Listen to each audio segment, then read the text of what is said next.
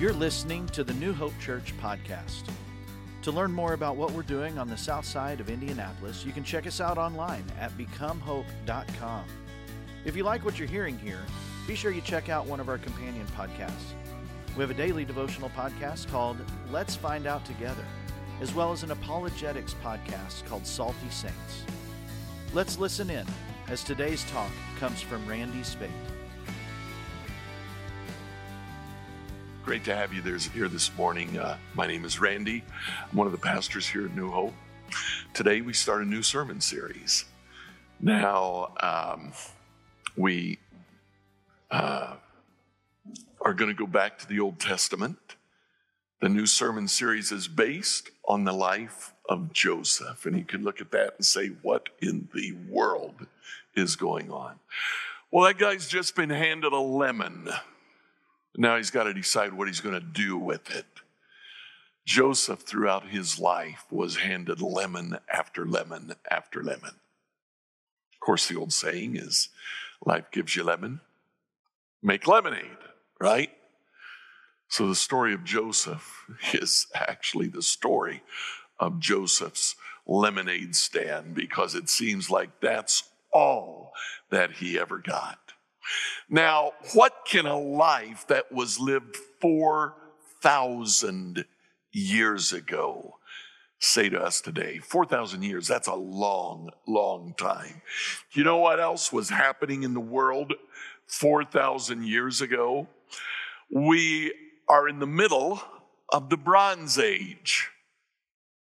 So think about that. It means we have some more durable tools, some better, sharper weapons. All of that is great, but it's the Bronze Age. Stonehenge is nearing completion, but it is not fully finished yet. 4,000 years ago. 4,000 years ago, the last woolly mammoth dies, making the species extinct. Think about that. That's a long time. In China, we're in the middle of the first dynasty, the Shah dynasty.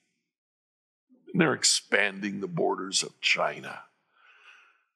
But over and beyond all of these things, maybe the most important thing that happened 4,000 years ago, somewhere in the southern part of Mexico or in Guatemala, chocolate is born. They figured out how to use cocoa powder. They considered chocolate to be a gift from the god Quetzalcoatl. Why in the world do we study the life of a fellow that lived 4,000 years ago? Because you know what? Situations change, people don't. As we work our way through the story of Joseph, I'm going to bet that you find a couple of things that you say, oh yeah, oh yeah, I see that. I get that. I'm living through that. So the story of Joseph, it starts really all the way back in Genesis 29 and 30. And we have the story of Joseph's father, Jacob. Jacob went to live in a distant land. He met a young girl that he fell in love with. Her name was Rachel. And so he arranged with her father to be married to her. He went through the marriage ceremony.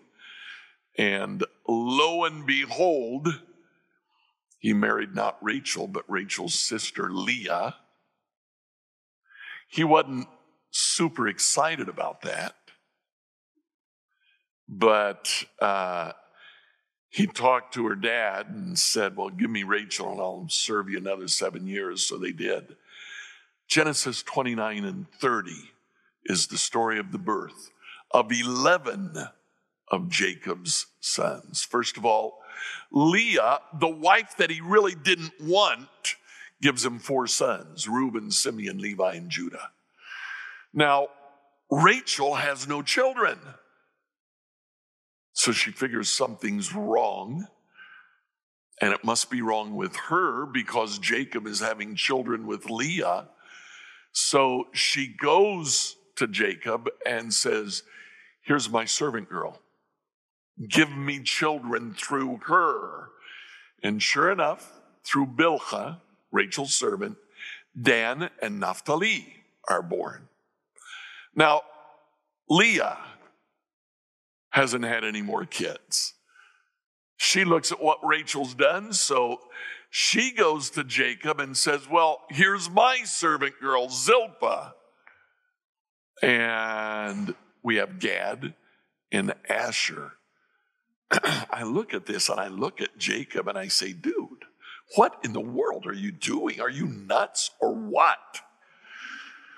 Well, after Zilpah, we have actually 2 more children born from Leah, Issachar and Zebulun.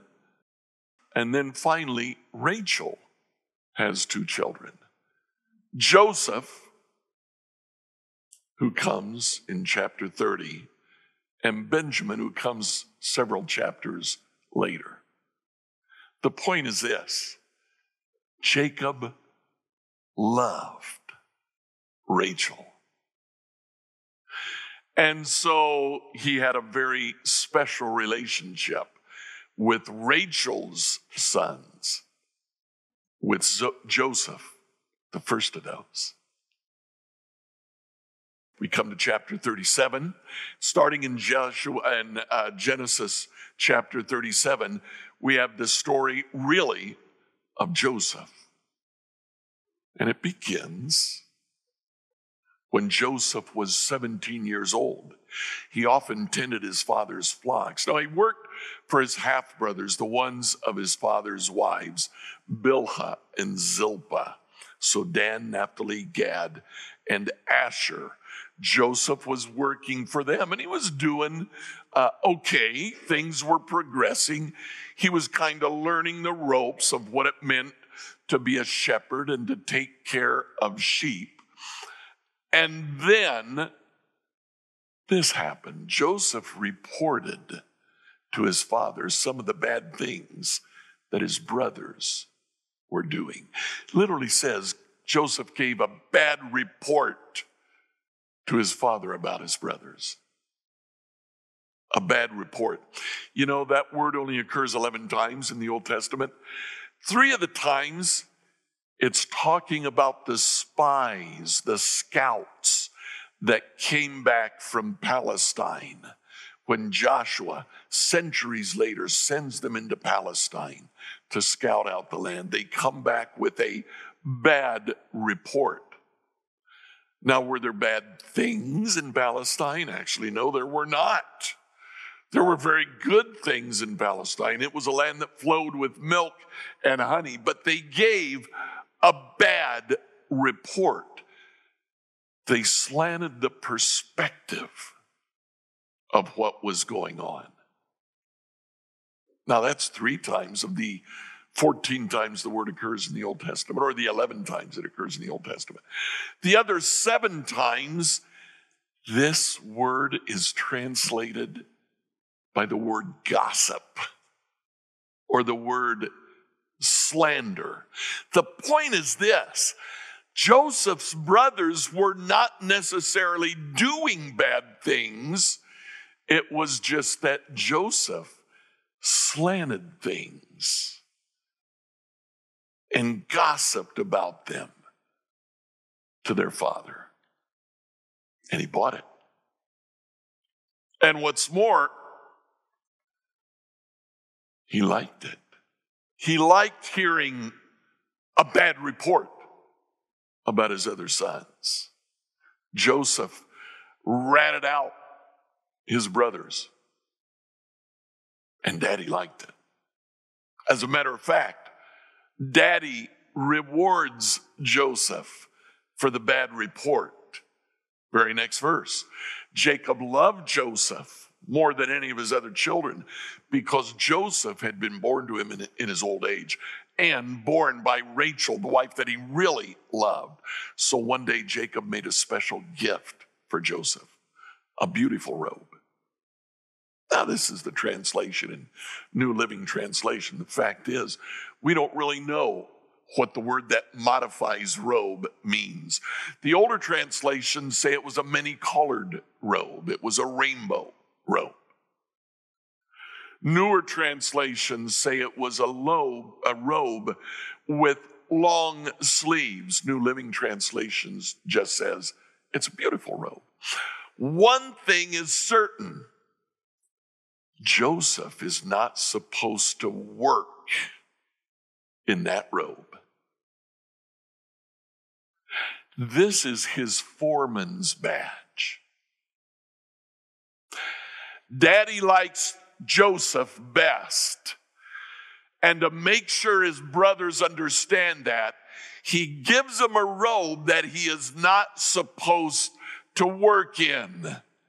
He's exempt from the hard work that his brothers were doing.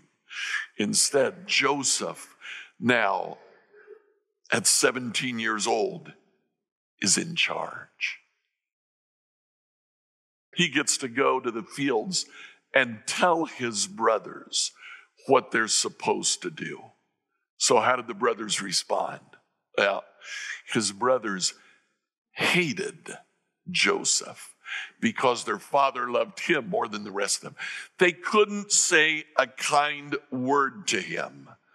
So we look at what's going on,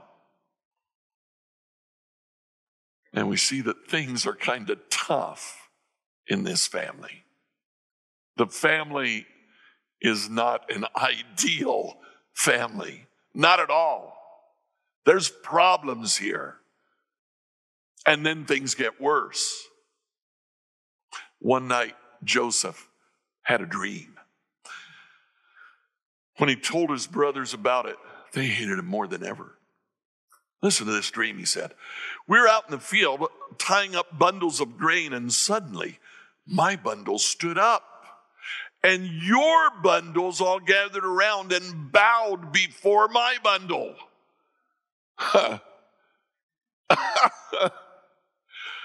Man, I tell you, if I had a dream like that, I would not tell my brother about it because he was bigger than I was. But Joseph does. His brothers hated him all the more because of the dream and the way he talked about them. Then he has another dream. Now, this time, he told his brothers about it. He said, look, I had another dream. The sun, the moon, and 11 stars bowed low before me. And he tells his mom and dad about it too. And his dad actually scolds him. He says, what kind of a dream is that? But his dad continued to think about it. Now, while his brothers were jealous of Joseph, his father wondered what the dreams meant. Okay, so we begin to see what Joseph is doing, how the brothers are responding, and we're kind of figuring out, okay, I see where this is going. Sure enough, one day his brothers have a chance. Now, his dad goes to Joseph and he says, go and see how your brothers and how the flocks are getting along. Then come back and bring me a report. Go tell on them again. Go check them out. Come back and let me know what's really going on. They were pretty far away. They were at least a day's journey away. And Joseph goes looking for him. He eventually finds them. And when they see him coming, they say, here comes the dreamer. Come on, let's kill him. Let's throw him into one of these cisterns. We can tell our father that a wild animal is eating him. Then we'll see what happens to his dreams. Now, the oldest, Reuben, he convinces them not to kill him Just throw them in one of the pits. We'll let them die down there of starvation. And they say, okay. But Reuben is secretly planning to go back later and rescue him because he really doesn't want to kill Joseph. So the brothers take him. They tear off his robe. They throw him in the pit. And Reuben leaves. While Reuben is away, there's a caravan that's going by. It's going from Babylon to Egypt. Those were the two big powers of the day. And there was trade back and forth between them. Caravans would go by carrying merchandise to sell. Caravan came by, and one of the brothers has the great idea. I think it's Judah.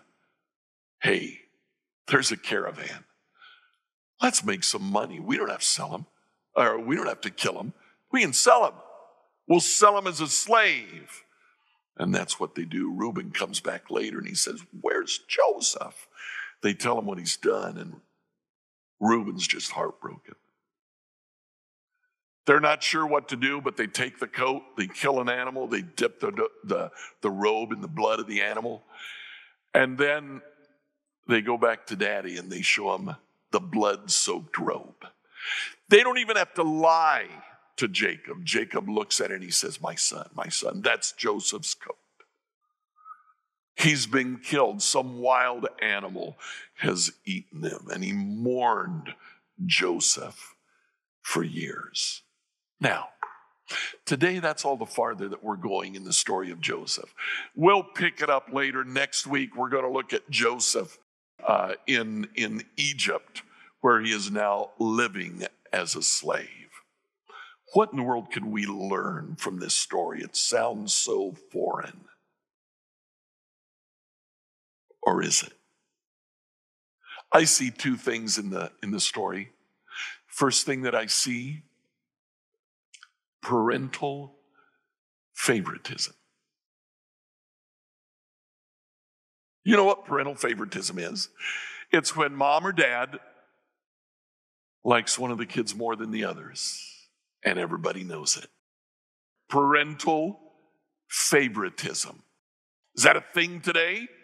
Well, when I was growing up, these two fellows talked about parental favoritism. Tommy and Dickie Smothers. Do you remember them? Part of their comedy shtick was Tommy would say, Mom liked you best. You got a puppy for your birthday. I got a chicken. Now, if you've never heard of Tommy and Dick Smothers, go to YouTube, look them up. They're hilarious. And this is a big part. I almost guarantee you that one of the YouTube videos is going to be Mom Liked You Best, because that resonates with us.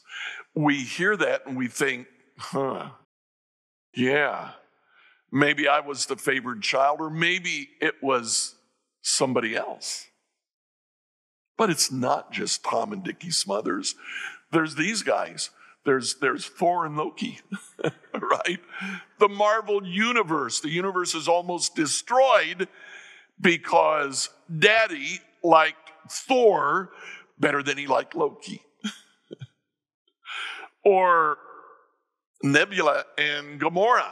Again, the universe is destroyed because Thanos prefers Gamora over Nebula. It doesn't have to be fictional characters. We've got John and Jim. John and Jim Harbaugh. And I don't know which one was the preferred son, but I do know that in Super Bowl 47, they faced off. And the two times that they faced off as head coaches, John came out on top. Then, since we're talking football, of course, we have Peyton and Eli. Every Monday night in football season, you can tune in and watch Peyton and Eli go after each other, when we all know that actually Cooper was the favorite. Parental favoritism. You know what? It hurts. It can cause damage. Now, I looked, and it's really hard to get statistics on parental favoritism because, by and large, it's a perception. If mom and dad have 3 kids, 2 of the kids kind of automatically think that the third is the favorite. But was there a favorite? Who knows? It's hard to say, but some of the things that can happen, anger, jealousy, we see that in the passage we were looking at. Joseph was the favored son, very obviously, and as a result, his brothers hated him. They were jealous of him. It can cause depression. It can cause anxiety, low self-esteem from the child that's kind of held back. They can distance themselves from their siblings. They can distance themselves from the parents. For the favored child, they may feel entitlement. Not only mom and dad like me best, the world should like me best. So what do we do? What do we do? There are 2 aspects to this. First of all, if we are parenting, avoid even the impression of favoritism. Don't compare your children to each other. Accept them for who they are. Help each one individually. Make time with each child. I was looking up, John Wesley and Charles Wesley had a pretty amazing mother. Her name was Susanna. She was the 25th of 25 children. And she had herself 16 children. Every day she made sure that she spent time with each child individually. Now, it wouldn't have been very much, but it was enough that each child knew that they were loved by their mother. Celebrate your children's uniqueness. Don't compare them with each other. Just accept them for who they are. Celebrate their uniqueness. And when your kids fight, never become the judge. Never become an arbiter. Help them work out their disagreements with each other. The minute that you step in and take sides with one or the other, whether you intend to or not, you're favoring. But what if we're grown and we live in the light of parental favoritism? Maybe we were the favorite. Maybe we weren't. Well, I just recommend that you talk to your parents about it. Confront. Let them know your perception. If there's anything you need to confess, confess. And be open to forgiving. You can't go back and change the past. You can change the future. Parental favoritism is not the only issue that's here. We look at Joseph's actions too. Now he was 17 years old. He was still growing up, but he did some pretty stupid things. First thing we see is that he gossiped. He gave his father a bad report about his brothers. He went and he ratted them out. We're not even sure if they did anything bad. But Joseph sure presented it that way, didn't he? We see Joseph bragging. When his father gives him the coat of many colors, the long sleeve coat, the beautiful robe, he wears it. He takes full advantage. He takes advantage of his brothers at 17 by playing the role of the foreman, the boss. What should he have done? In the New Testament, Paul actually talks about this. Colossians chapter 3. He says, since God chose you to be the holy people that he loves, you must clothe yourselves. And look at the things that he mentions compared to what Joseph did. Clothe yourselves with tender-hearted mercy, with kindness, with humility, with gentleness, with patience. Make allowance for each other's faults. Forgive anyone who offends you. Remember, the Lord forgave you. You must forgive others. Above all, clothe yourselves with love, which binds us all together in perfect harmony. What if Joseph would have acted that way? I think his story would have been very different.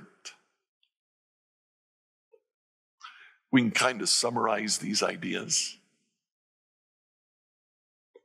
I'd do it this way. I'd say, first of all, as you deal with other people, seek to be interested, not interesting. Don't worry about telling them your story. Listen to their story. Be interested in them. Be understanding, not understood. It's our natural propensity to want other people to understand us. Well, make sure that you understand before you seek to be understood. Be caring, not cared for. The bottom line of all of this, focus on others. Don't worry about focusing on yourself. Focus on them.